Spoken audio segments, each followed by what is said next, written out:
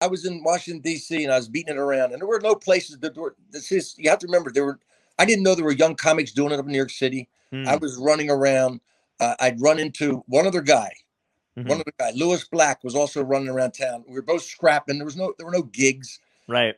There was a place called the Child Herald on DuPont Circle, Hmm. and it was played live music. I mean, they famously had Springsteen, the East Street Band. It was a small place. Literally had a picture of like Bruce Springsteen and the drummer up on the stage, and everybody else was in the audience. The whole rest of the and a check for $250 was up behind the bar. So they always had live music there. Hmm. So my friend was a bartender. He must have told the owner that I was a stand-up comic. So the guy comes over to me, Bill Hurd, famous guy, big brawling ex-bouncer drinker, and he goes, "Hey, I heard you're doing comedy, and you want to open up for this band next week? I'll give you $50, you know." And I was like, I didn't know you could get paid doing it. I was like, $50, man. I'm running around doing pizza joints and singer-songwriter nights and comedy shows. And, I'm just like, getting. I said, "Yeah, man. Yeah, absolutely." I didn't care. I didn't ask. It was a good deal for him. Looking back, the band had a record contract, then he had to get opening act. It's his responsibility. So if you hired a local band, he's gonna pay a couple $100. He's gonna pay me 50. He's making money. So Right. I show up the next week, and on the marquee out front it says, "From New York City, the Ramones."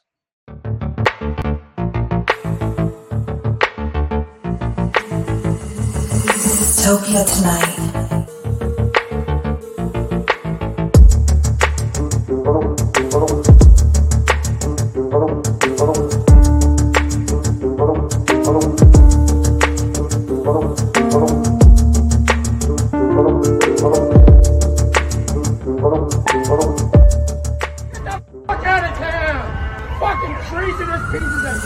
Topia tonight. I don't know if you've been following the Gabby Petito case. We were talking about that. It's a little strange all the way around. They lured up so fast, they wouldn't talk to anybody. He gets a 3-day head start. It's all very suspicious that they found the spot after all this time. And there's his notebook. And look, his baby shoes are there. And his high school graduation cap. Well, it certainly must be our son. Oh, God. It's his foreskin from circumcision. They're like, how did this get here? This is weird. Yeah. Exactly. There's a photo with him in a newspaper holding it up 7 days ago. Oh, my God. I love it. Yeah. It must be our son. Sorry, let's hurry up. We got to get the early bird special, honey. Yeah. And it's also weird, too. Like, there's photos of them walking around with the FBI investigators and the police officers. Like they're out for a fucking hike. Like, they're smiling. I'm like, what the fuck? Yeah. Yeah. It was weird. Meanwhile, down in Cancun.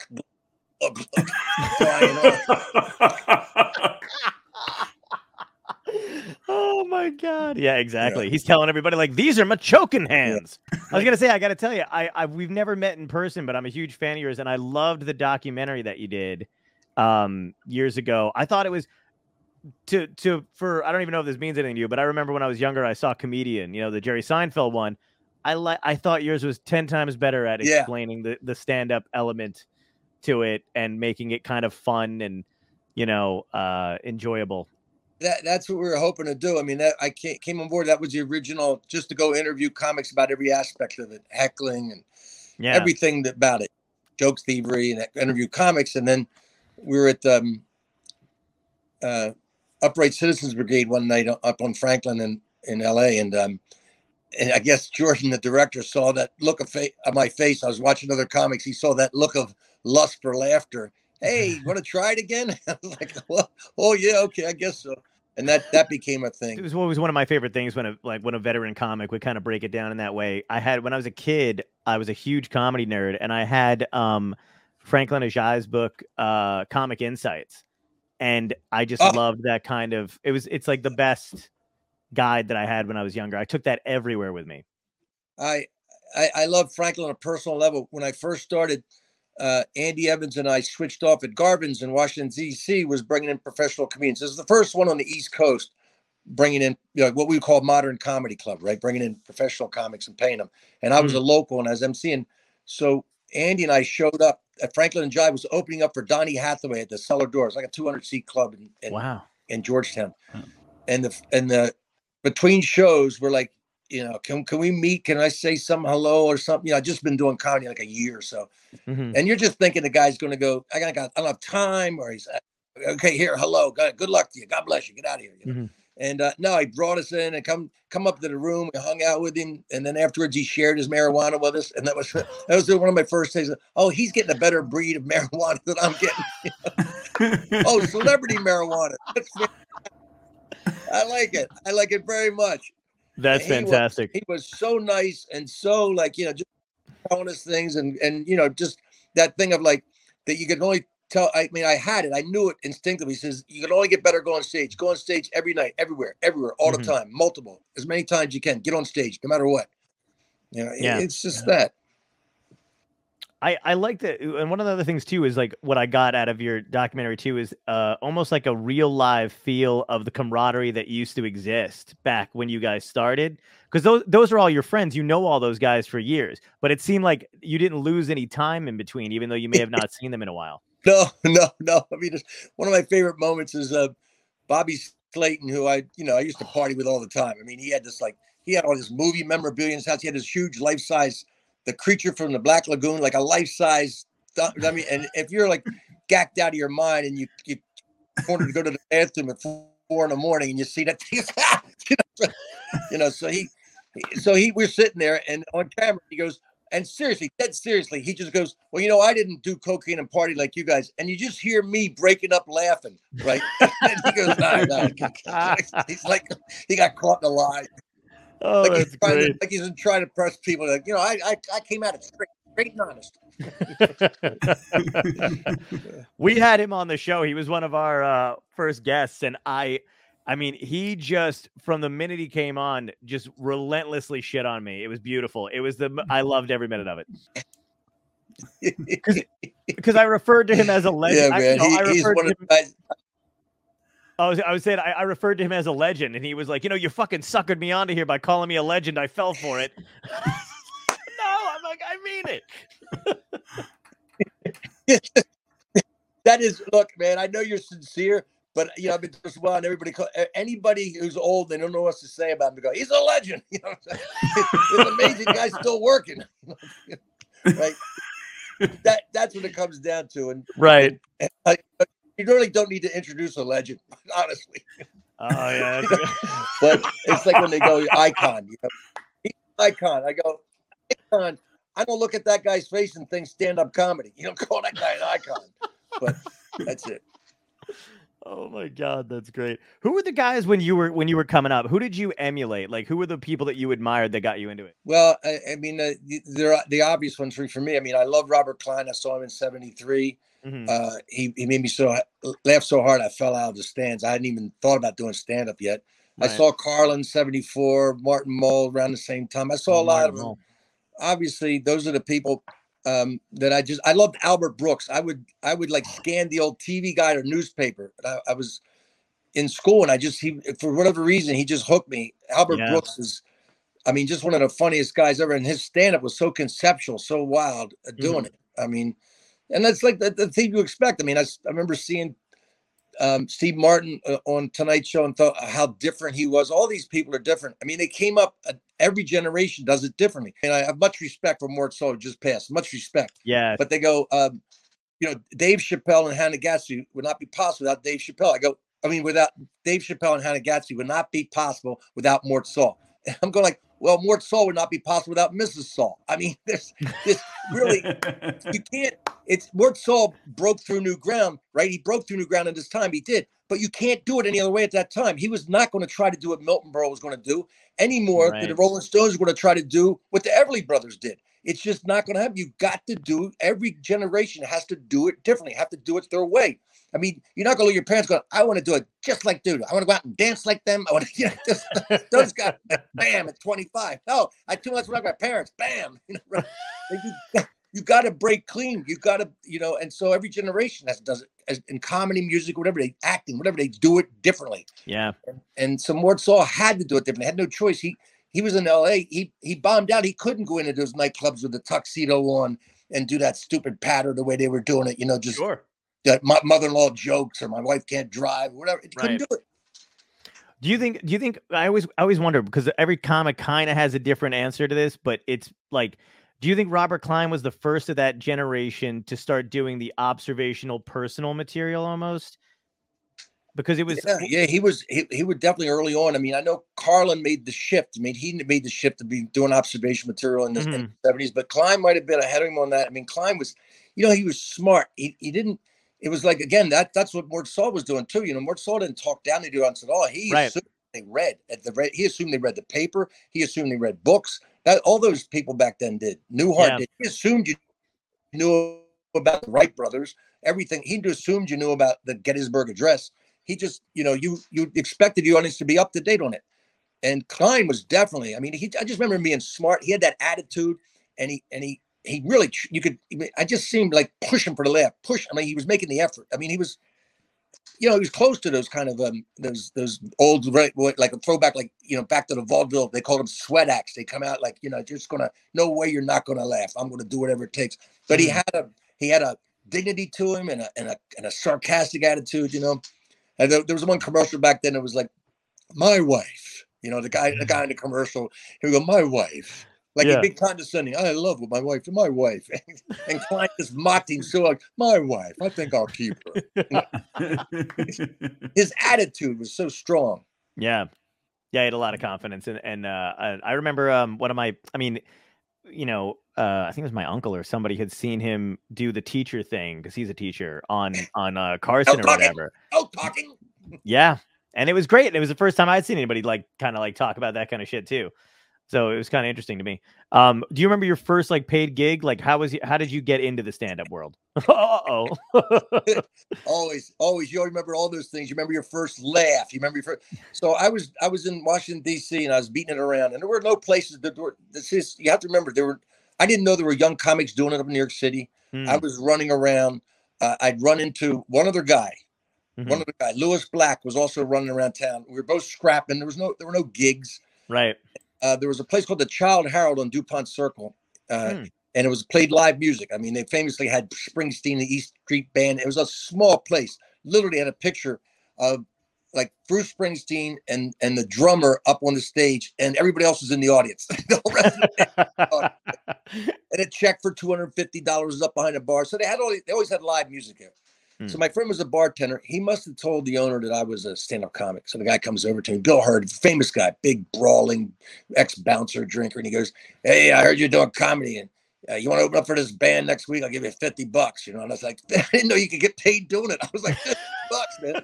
I'm running around doing pizza joints and singer-songwriter nights and comedy shows. I'm just getting. I said, "Yeah, man, yeah, absolutely." I didn't care. I didn't ask. It was a good deal for him. Looking back, the band had a record contract, then he had to get opening act. It's his responsibility. So if you hired a local band, he's going to pay a couple $100. He's going to pay me $50. He's making money.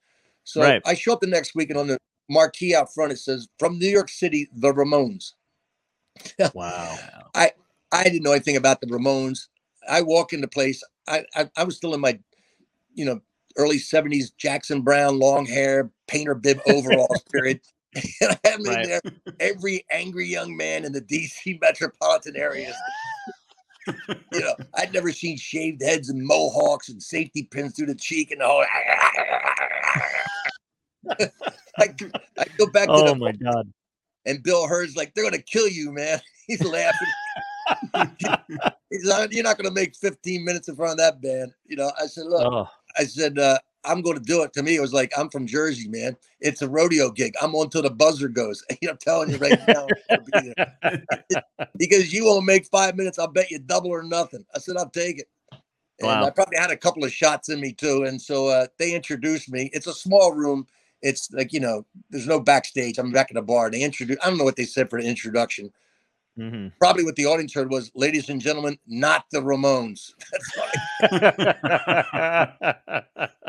I got to walk through the audience. I have to walk straight through the crowd to go to the stage, right? And they're booing me. "You suck. You suck. You boo." I mean, they were right. I did suck, but they didn't know yet. They had no proof yet. They had. So I get up there, and I mean, I just had an act that went from A to B to C. I had no improv skills. I had certainly didn't have any Ramones material in my pocket.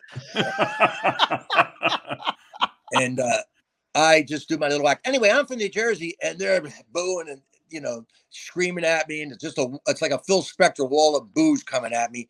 And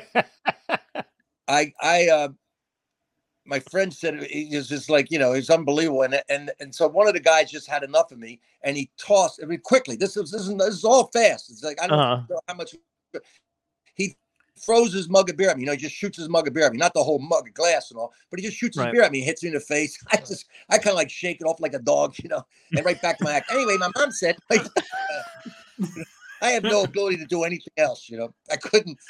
And so the guy, I guess the guy next to him said, well, if he took that beer, let's see if he takes this beer. And he hits me with the beer, and pretty soon they hit me with the beer. They got real organized like a deli. They were taking turns. The audience is like, they're either screaming, laughing at me getting hit with a beer, or as soon as they start talking, they boo again. It's just a boo, yeah, boo, yay, boo, yeah. And beer's coming at me, and so I'm right on the stage. I mean, there's the amps are right next to me. It's a small, tiny stage, and the truck gets right behind me. So Bill Hurt, he realized immediately this is not good. So he's just waving the money back there. Come on, come get your money, asshole. Come on. It's a small room. I can see him. I'm off this. I'm sure I didn't say thank you, good night, God bless you. I just got, right.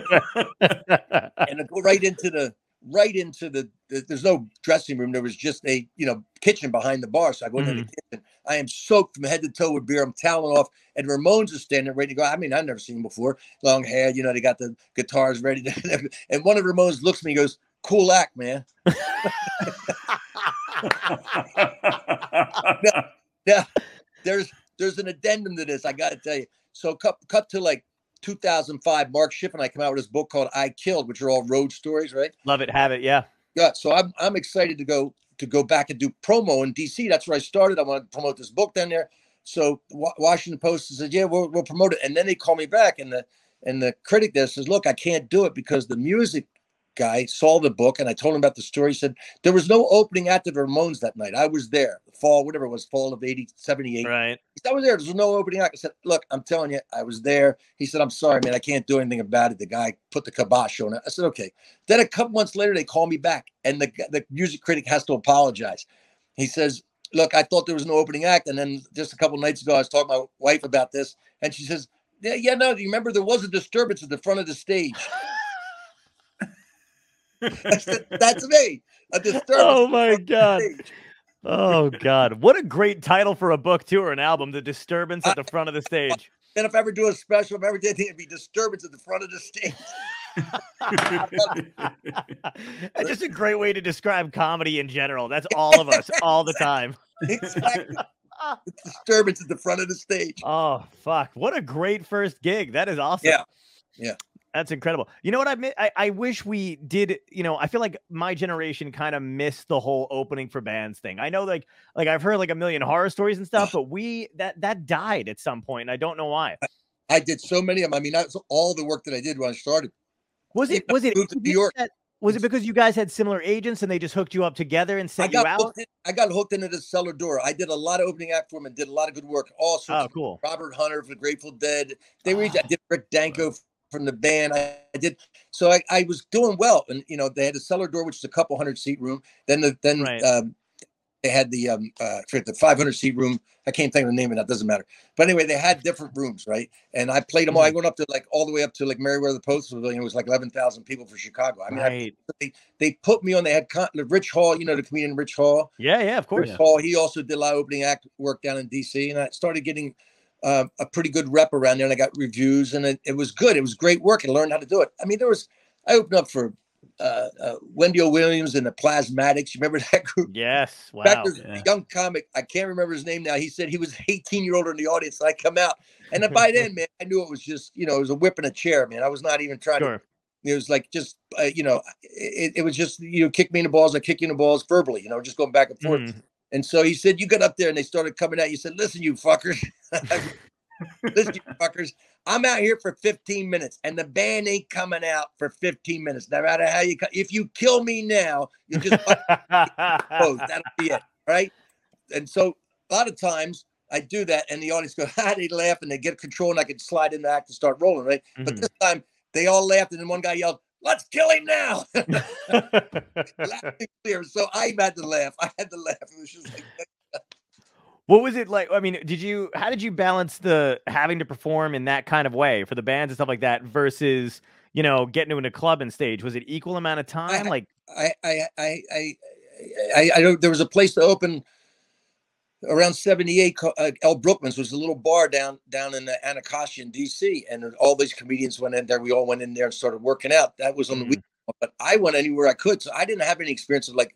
I didn't even know the comedy clubs existed until after I'd opened up for Ramones, and my friend said, there are comics like you up in New York City. She took me up there. I saw the comic strip, the Improv, Catch a Rising Star. I went, oh my God. There's all these great young comics. I saw Seinfeld. I saw these great. I said, oh my God. Yeah. I didn't even know that world existed. And then I was like, now I got to know there's, so I didn't didn't have anything to compare it with. It wasn't like I was going into comedy clubs and going, boy, I wish I was here. So Seinfeld and those guys, Larry Miller, Paul Reiser, they were in the class ahead of you. Yeah, they were. They were when I got to New York City. They were established guys. I mean, wow. Okay.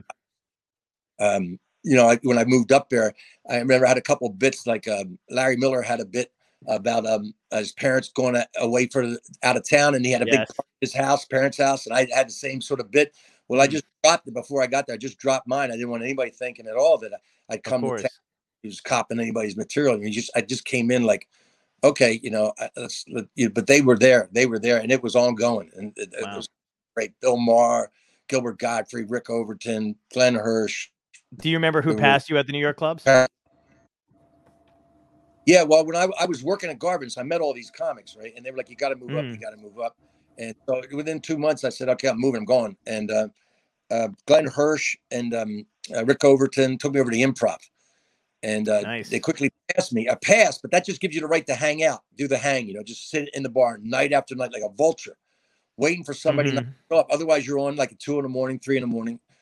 And one guy, one night on a Friday, Gilbert, nobody wanted to follow Gilbert back then. Gilbert was a destroyer in 20 minutes.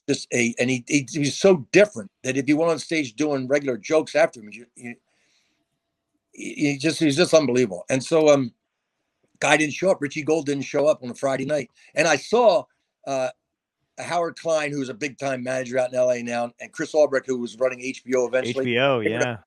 Loved it. I saw him looking out in the bar. You just know by then I'm just sitting down there, sipping my Coke, watching him. And I saw him looking out, like looking for some regular comic. And I didn't see anybody, just me sitting down the end of the bar, that guy from DC. And I saw him on the phone calling up. I knew what they're doing. They're calling up Catch a Rising Star, the comic strip. Who's there? Send somebody over. We need an act. And nobody was there. And finally, Howard comes over to me and says, can you go hold the crowd? Basically, can you go up there and hold the crowd? And wow. Yeah. And I did. And once I held the crowd, then I was starting getting weekend spots. And that was like a whole different thing. Then I was like a paid comic. It's funny, these little levels, right? The next one, a paid comic. It's interesting too because of how we like over the years how everybody kind of goes through that process to get them, because now the MC doesn't pass anybody anymore, but the MC back in the day was like the top guy, right? At Catch a Rising Star for sure. Richard Belzer ruled that place. Yeah. After that, Kelly Rogers and Bill Maher and Adrian Tolsch. I mean, those people, they chose who was going on next. Wow. There was a set lineup at the Improv, but the MC like I did the town in the amateur times there, and in comic strip they also had a set lineup. But Catch it was really the MC controlled everything. Are you one of those guys who subscribed to the idea that one was cooler than the other? Like Catch was where all the cool people hung out, and comic strip not so much? Or I just wanted to get on stage. I didn't care, man. I'd go out to Jersey and call around and try to get more stage time. I'd go over to the Triple N. The Triple N. It was down. I don't know at Port Authority. I don't even know where I couldn't even find it today. It was some bar dartboard right next to the microphone. So you only hope they collected all the darts before you got up there. I mean, I was up there once and the dart went like, it's like it was a bar. It was a down and out bar. Yeah. Over there, I didn't care. I did a bar in this shit town in New Jersey. Like, obviously, by the way, name any town in New Jersey at this point. But like, it was a small town. Doesn't really narrow it down. So I get there to do the gig or whatever, and there's nobody there, and it's getting close to like when the showtime starts, right? So this is like the first problem. So I'm like, getting kind of like, is there really a show here? Like, what's going on? There's a stage, and I asked the bartender, and he's like, oh, don't worry, they'll be here.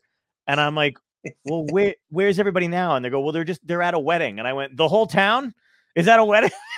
And I shit you not, this small little town, they all showed up and like, to get trashed at this bar. So I'm like, all right, whatever. And then I look at the stage, and the stage is in front of the kitchen door. So as I'm on stage, there's people walking up to go in and out of the thing. And I'm like, this is the weirdest fucking shit. But I was like, whatever, they're paying me. It's fine, but hilarious. You just reminded me of something. There was a first stand-up comic. I don't know if you know that. There was a first guy named Artemus Ward, and he did it during the Civil War. So, no way. Yeah. Everything, every aspect of the stand-up you could imagine, he did and went through. So he did his Wild West tour. The Civil War got so bad that it was hard to make audiences laugh by 63, 64, 3-4 years into the war. The slaughter was so much, he couldn't make people laugh. So he goes out west, San Francisco, in that area, and he does a lot of mining camps up in Nevada, Sierra Nevada, before, right? Mm-hmm. And so he'd go into the first one he goes in, it's like dusk, and the guy goes, yeah, we're gonna have a show here. He goes, well, how do you go? Everybody, there's nobody here. How do you get him? He says, we'll light a bonfire. They'll show up. And guy lights a fire, and all of a sudden guys are coming out of caves and holes. And just, bonfire, must be a show tonight. And they all come to the show. So it never stops how to getting a crowd together, how you do it. Yeah. It's the best, man. I love it. There's another book I read when I was younger too called Comic Lives. Do you remember that one that came out in like the 70s? Yes, I do. Betsy Bourne wrote that, and I think I'm briefly mentioned in it, as in maybe once. I don't know. I was gonna say no, you. Like maybe once or twice, yeah. But yeah, you're mentioned in it, and they said the same thing in that book though that you just said about Gilbert, that he was just like this, like a comic almost, but like blown away back in the day. He would close with his character, Tony, a comic from Brooklyn. And this is before Dice Clay, right? Mm-hmm. So he put on this really, really sleazy, like, sport jacket, like a poly sport jacket. And he'd break down jokes. He goes, hey, you hear about this one? You hear about why did the chicken cross the street? Who fucking cares? A fucking chicken. Don't give a shit what it thinks, right? Hey, why moron throw the clock out the window? Because he's a fucking moron. Are you fucking listening? It's fucking obvious. It's a fucking moron. My God. And the place would be screaming. So if you were get up on stage and start doing regular jokes, they're like, oh, man, we've seen them. we deconstructed, man. You got to come up. So you had to find a different thing to do it. He did a bit where he'd take a bar stool and hold it up to his crotch so the four legs were sticking out, and it was quadridick. It was a monster thing. And he did all the characters to the movie Jaws, right? As different, like it was just unbelievable. Wow. And it just he did Ralph Cramden as the captain. I'll catch your shark. I'll catch it all right.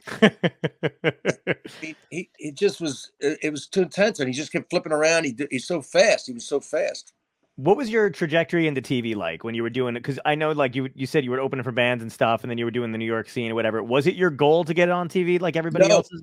No, I had no plan. I just chased the laughter. I mean, honestly, I was produced by laughter. I'm going to New York City. I had no idea how I was going to make a living doing this. I didn't know how anybody did, how they got in. And I worked a Jersey gig. Speaking of the Jersey gig, they were $55. Jerry Stanley had them. They were $55 gigs. And I worked with Jerry Seinfeld. First time I ever worked with him. So we get out. He was established that, I mean, I had not worked with him, but I'd seen him and I knew he was a top dog in town. We get out there. Mm-hmm. He goes, I'll go first. I'm like, what? You go first? Because he'd see me. He goes, yeah, you got a lot of energy. I'll go first. And he goes up and he does Seinfeld. He does Seinfeld. Now, he's not scoring big. It's a Jersey bar crowd. You know what I'm talking about. Yes. But he won't break. He won't work blue. He won't deviate to what he's doing. He just stays with the plan. He's doing it, right? Wow. So I get up on stage. I'm like, I know who these people are. I'll get down the mud with them. I'll set the mower low and cut the grass. I get dirty, blue, kill. We're driving back to town, and Jerry goes, listen, you're a funny guy. I'll never forget this. You're a funny guy, but you're not going to get it on TV when you work dirty like that, when you work blue, because your jokes will all be propped up with curse words. And when you take those curse words out for TV, it'll throw the timing of your joke off. And wow. I'm like going, timing? I don't say it because I don't want to look like an idiot. Right. What's timing? as you learn and we learn, and I learned that night because he explained it to me. I mean, he went through, probably saw the look on my face and went, this guy doesn't know what the fuck I'm talking about. You got the audience to the place where when you give the punchline, you have to bring them there with a setup at that exact moment. Yes. If too much setup, it's going to be a flat laugh. They figured it out before they got there. Not enough setup, and they're confused, and it's a delayed flat laugh, right? So you've got to, it's got to structure it so the timing, whether it's your pause or however you use the time words or whatever, the timing is key.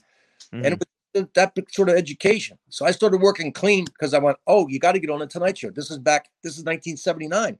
Right. Tonight Show was it. Johnny Carson was the gatekeeper. There were 3 networks. He was the only late night show. He made careers. And sure enough, Seinfeld was that night at Jersey. He was looking ahead to Johnny. He's practicing this material for Carson, not for these. Yeah. I mean, the thing that I was wondering about too is like Jerry said that he was going to go on first, right? And this is kind of deviating from the Carson thing a little bit because I want to get back to that too. But at what point do you think there was a shift in control where it seemed like for a long period of time, comedians dominated the rooms? They decided what was going to happen in them. And then suddenly it shifted to where it was like the club owner, the business owner. You know what I mean? Like it seemed like you guys had a full fucking run, of the place. And then when I got there, they were like, you can have the cheese sticks. Yeah. And I was like, huh. My friend Kevin Rooney says they'd give you all the Coke and booze you wanted, but if you asked for a sandwich, you go half price. We're not paying you before. We were paying you to talk a lot, get on stage and be an idiot. Drink Coke, get up there and be an idiot. So you're absolutely right, man. I saw it happen. You'd go out to these clubs, and the guys have been in the bar business, and obviously some of them were smart, and they saw it was coming. Mark Ridley went out to Los Angeles, the Comedy Store, saw what was happening. Young comics. He was back. He starts the Comedy Castle, Detroit. I mean, he gets in the ground floor, starts early. He saw what was coming. Some of these guys, it was just the latest fad, right? The disco ball was gone. The bronking Bronco, they had those things in bars for a while. The Western thing that happened, Urban Cowboy. Cowboy. I was just gonna say, yeah. So then they go, what's next? And so they see comedy. So you could enter the first time, and they're like, what are you? How do you do it? What are you doing? What do you want to do? How long are you gonna do? What are you going? They don't know anything. They're learning. Wow. Next time you come down, they're like, yeah, I got you down at 115. You're doing 100 hour 15. He's doing 25. I don't want to hear any more airplane. It's like they know. Yeah. They know everything. Wow. In 2 months, they all started getting in, and it's like they used agents at first, right? They used agents to book because they didn't know the comics. They didn't know in New York City who were the comics, who to get. Look, you remember the showcase clubs. There were a lot of comics that had 20-minute acts. That's all you had. They got lazy. You could get away with 20 minutes. The New York City was filled with tourists and make a fortune, right? Right. They weren't making any money, but they could get lazy just to that killer 20. 5 of it's about subways. 5 of it's about, their lousy apartment, the cockroaches, all New York City stuff, right? But they get hired to go out to Pittsburgh. They don't want to hear subway jokes. They don't give a shit about your rat-infested apartment in New York City. And now you're down to 10 minutes material. So you see those guys coughing. They're winded, man. It's 15 minutes. Where are you from? Pittsburgh. What do you got, man? Better have some more jokes because we're all from Pittsburgh. We all work at that. Oh my God. So you do that, you go, and then I built material. I was always in the material. I learned that watching Seinfeld and those guys. Right. They didn't just say, they were constantly digging new ground, man. They were constantly laying new crops. Sure. So I love lots of material. So when you go out there and you work for these guys, there were 2 things that made comics popular back in the early 80s. A lot of material, right? They'll keep them there drinking or drink with the crowd. There were guys who drank with the crowd. And so they made the crowd drink more, it cost them their liver, but they were popular comics for a while. Yeah. Yeah. There was that was the thing that I was always like reading about anyway, when I was younger, before I even started doing stand-up. It was like, there was just this, especially like the outlaws of comedy. Like I was friends with Carl LaBove, like when I was young, when I first started doing it, he was really nice to me. And he was the first person to take me to the Comedy Store. Oh, really? When I got out to LA, I'd contact him and I was like, I'm here. I moved out to LA, and he's like, have you been to the Comedy Store yet? And I was like, no, not yet. And he goes, Alan Steven and I are going there at midnight. Meet us there. And I was like, uh-oh. What year was that? That was 2015. Wow. Yeah, 2015. Wow. That's great. Carl's a great guy. Great guy. Yeah, he was a great guy. Yeah, it was awesome. Yeah. But yeah. So when you went on to Carson for the first time, Uh, what was that? Do you remember, like, backstage, how you felt and everything? Because that's oh like a man, very unique experience. it is. I mean, '84. Sam Kennison and I went to New York City to get away from the Olympics because we just knew it was going to be a mess. And Right. Jim McCauley saw me do a set at the Improv there and said, "We're going to put you on the Tonight Show in 2 weeks. Let's figure out a set." Mm. So I started getting nervous at that moment. Even though you set up, your little 5 minutes, put Right. it like it's on the tablets. It's like right below the 10 Commandments is your 5 minute set list. Mhm. It's just in locked, and you just practice it night and night and night and night and night and night. And I hope you don't forget it when you walk out there because you have that feeling. I mean, I just watched it Sure. on TV forever. And everybody's, everybody's gonna be watching. They used to turn the TVs on. Here comes the comics are going on the Tonight Show at midnight. The young comics are going at midnight, Right. and everybody knew you were going to be on. You knew everybody be watching. So I was in the dressing room, and I was like, I was just, looking in the mirror. I'm not used to wearing a tie, I'm not used to wearing a tie. And I'm getting the tie, and I'm looking in the mirror and checking this and making right. And one of the guys that was there, one of the other comics, like a guy he came with some other people, and I don't know what he goes, man, you're certainly staring in the mirror a lot. And I turned on him, I just ripped his ass for 5 minutes. But yeah, maybe because there's 5 million fucking people going to watch me, I might want to just go out there and look decent instead of. And everybody's laughing, and that broke me. It was like it was Nice. just fun backstage, and that loosened me up a little bit. And I got a message. Everybody calls you after the show, right? Mm-hmm. But again, I got a message from Jerry Seinfeld on my machine, that message machine back then, and his message was, "Listen, you've already hit the home run. Don't trip rounding the bases. It doesn't look good for the fans." And that's it. It's like, yeah, you've already done all the work. I mean, it's I've been Right. I practiced it, I had it, and that was it. It goes awesome. by so fast. You walk out there, you do it, boom, you've done it. It's an odd thing back then when you stitch like different jokes from different bits or hunks into like one like oddly, forged 5 minute piece. It's not like you just pull 5 minutes tape out of your act. They go, oh, I like that when he would pick the jokes he liked, and they're like, you had to weld them together with odd little segues, Yeah. So being the but it's like I imagine you're pretty loose when you were going out on the road and stuff like that and stuff. When you were doing the Tonight Show back then, and people saw that 5 minute clip, perfect set, clean, the whole thing. Was there any kind of weird thing where like people would book you, and then because you were different, had different material when you were at the club, they were like, "This isn't the guy we saw on the Tonight Show," or was it like fine? They accepted it? No, I was, I would do sexual stuff at the end, but it was really all innuendo. I would say, okay. First of my set had one time at the end of the show where I'd say dick, and part of a thing. And that was the last thing, really. Okay. And I just found I could do sex with all innuendo, and it got comfortable for me. So it didn't matter where I went. Now, I had problems with other areas. I was doing a lot of anti-church material. And so sometimes in the South, I got in a little bit of trouble. I was going to say, that's got to be difficult, right? Yeah, so it was a content thing. Oh yeah, I had a whole bit. I had a bunch of different bits, but I had one about Jesus talking to his agent because I saw this Sam Kennison. I saw this Stryper as a rock and roll band called Stryper. They dressed like black and yellow. I remember going to see the lead singer came out and he said, Jesus was the first rock and roller. And I went, well, you just put the Son of God in the showbiz, so let's see what. I'm talking to his agent. Jesus going, you got to get me out of the hills and valleys. I'm dying out there.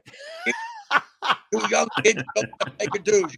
You forget I had you booked in the temple a year ago, an open Messiah night. What do? You walk in, you kick over the money changers table. I can't get your book back there. So you got to work. You got to build up an act. Moses, 40 years in the desert, building an act.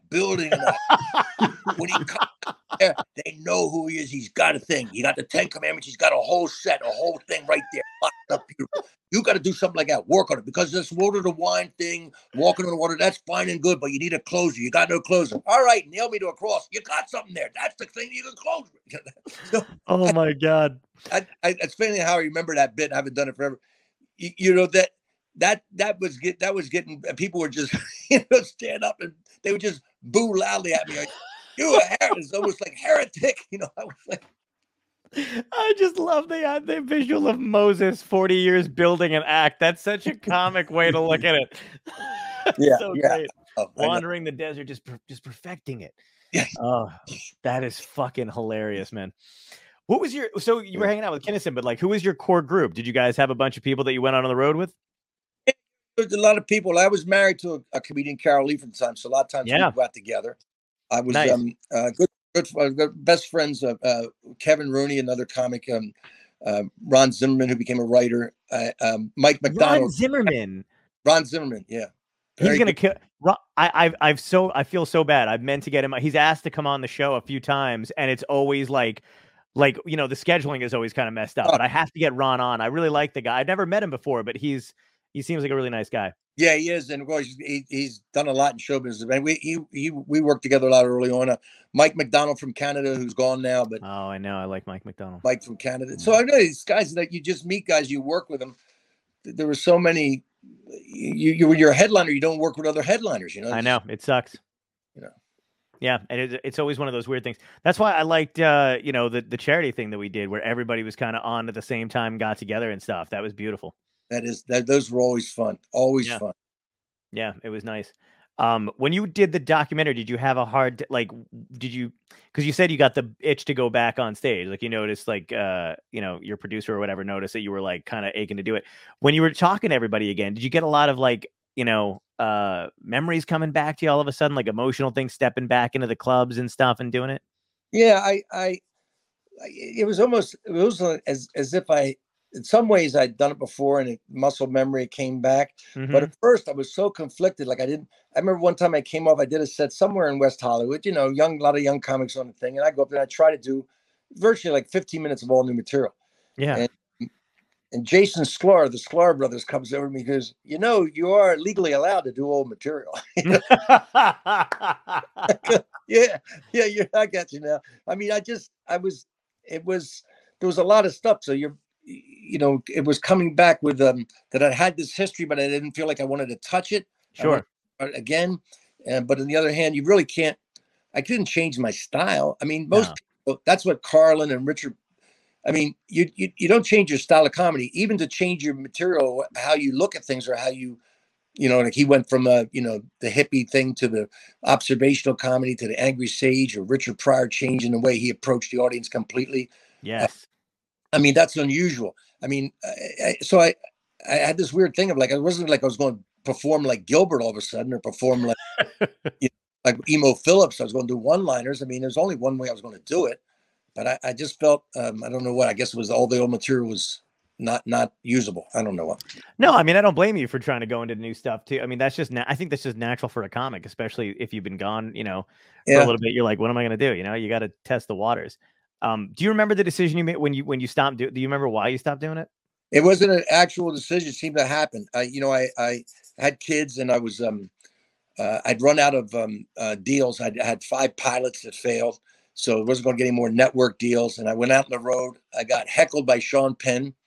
What? This is a short version of the story. Yeah, I was down in South Carolina, and this guy heckling me, and it was like one of those beautiful moments where he was a great heckler. We had fun exchanges going back. Didn't know who it was, just getting huge laughs, both of us. Mm-hmm. And then I drop out, and I do a hunk of material, and then I go over. It's like a rhythm. I go get a glass of water of the piano and look at him out in the dark, and then he'd come back, and here we go again. So I hung out with him all night, like 4 or 5 in the morning. And I said, I got to go back to the hotel room, man. I'm not partying. I'm not doing anything. I'm not drinking. I'm not doing drugs.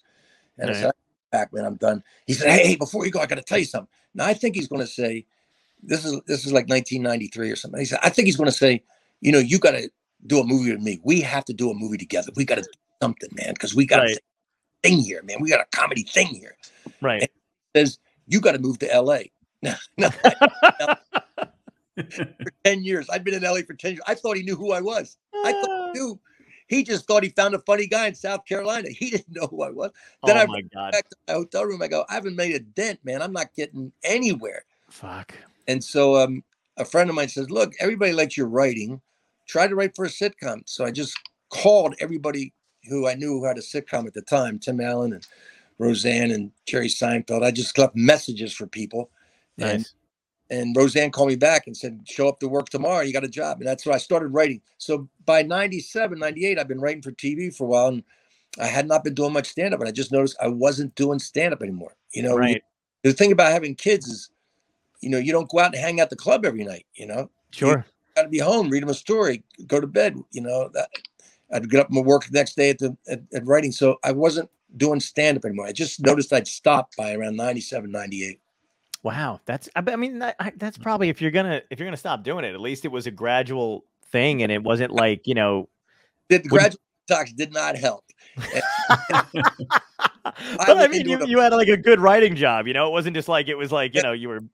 Writing job it pays the bills. It does not feed the soul, man. Wow.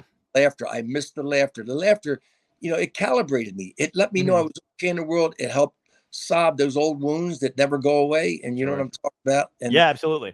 And when I missed it, I went depression. But now all of a sudden I find myself, I'm going to see psychiatrists. I'm going to all the things I had never done. And I'm not talking about, I hadn't been drinking for 10 years at this point, Right. Nothing to do with that. I just went into a funk that I didn't come out of until I got back on stage. Wow.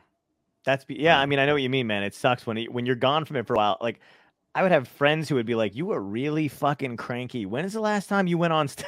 And I'd be like, "Oh, you know what you mean? You got a point. I'm yeah. Probably go do some stand up." Yeah, I mean, if you're really a comic, I mean, it's the laughter that did everything. The laughter was my music, my drug, and I tried every drug there is, and there's nothing like that pure, uncut approval. That's what laughter is. Yep. It's pure, uncut approval. Yeah. No filter to it, no fakeness to it. It's genuine, honest approval, and there was nothing like that. And I know it's, like I'm damaged goods. I mean, to me, I had this thing of, there are two types of people to go in to do comedy because it's such an odd job, right? Mm-hmm. And we all know people who are funny that didn't ever come into comedy, that never wanted to go on stage. I had guys I grew up with, funny as me, funnier, never Mike. But I think you're either one of two things. You're either treated like the prince of the family. Everything you do is great and honored, and you get approval all the time, or you're treated like the POW, you're beaten like a dog, physically or emotionally. So the prince is going to get, when you get out of school, right, you're not going to go get that kind of approval that you got as a kid in a cubicle, man. You're not going to get it even though get that stuff. You got to get on stage. They're going to get what they feel entitled to, what they deserve, that approval and love that they got. And the POWs up there to get what they never did get, Wow. So the prince is out there like riding a bike, no hands. Look, mom, no hands. They're on stage, joyful celebration of the performance. And the POW is like, can you see me now? Can you see me? I've never heard it described that way, and I think that's the best way I've ever heard. That's a good point. Yeah, so I mean, I can usually watch and tell who the person is by the way they take applause. I can usually see if they're a prince or POW, princess, whatever you want to say, prince, they, them, whatever it is, by the way, applause, because the prince will stay up there until they get that standing ovation. They you can't give them enough. Yeah, absolutely. Like wash over me, and the POW gets that mic in the stand, is off the stage before they change their mind. It's like I don't. Right. Absolutely. Doesn't hang around in the green room. Doesn't want to take pictures afterward. They're gone. No, look, go on to the next fix. Yeah. Thank you, dude. I've been loving doing this. The time fucking flew by like unbelievably fast. I just have two more questions for you, and I hope you can stick around to ask them. One of them is if you can go back in time and talk to your younger self and give yourself a piece of advice that would help you today, what would it be?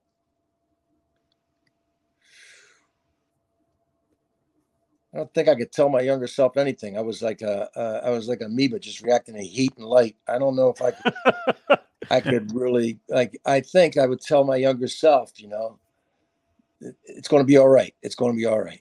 Just keep going. It's going to be, just keep your head up. It's going to be all right. That's what I tell them. Keep your head up, going the way you're going. It's going to be all right. I came to be all right. It took, 2 marriages. It took me time. I wasn't a fast learner. I wasn't a guy that got healed. And, I lived with that self-hatred and anger for a long time. So it just to give yourself time. I think that there's a great line that Tony Bennett had in the Amy Winehouse documentary. Mm-hmm. I love it. He was talking about her. He said, life will teach you how to live if you can live long enough. Wow. That's a great line. I've never seen. I'm going to have to check out the documentary. I saw the new one that he just did with Lady Gaga, which is beautiful. Yeah, that's great. Yeah. And the other question is, what in your life had to end in order for you to wind up where you are now? Good or bad, it could be. And it doesn't have to be necessarily career-wise either. Well, very clearly, I had to quit drinking and doing drugs. That clearly in 1985, or I wouldn't be talking to you now. Right. And my trajectory was not to live at that, and I didn't take anybody else out or hurt anybody else out. I was in a lot of drunk driving accidents, my fault. Never hurt anybody else. Broke a few of my bones. That's it. Broke, but that was the biggest thing that started to change for me, to where like these years later, I sleep well, and I'm pretty good to the people around me, and that's the most important thing. Awesome. Dude, well, thank you so much. It's nice to virtually meet you. I hope to get to meet you in person one day. Maybe we can do a gig together or something. I can't tell you how much fun I had. You guys were great, and I really thank you. Thank you so much. It was a great show. Thank you. Thank you so much, man. You're phenomenal. It was an honor to have you. Yeah, for sure. Absolutely. You're going to have to come back. Anytime. Thank you. Take care, man. Such a pleasure. Thanks again, Rich.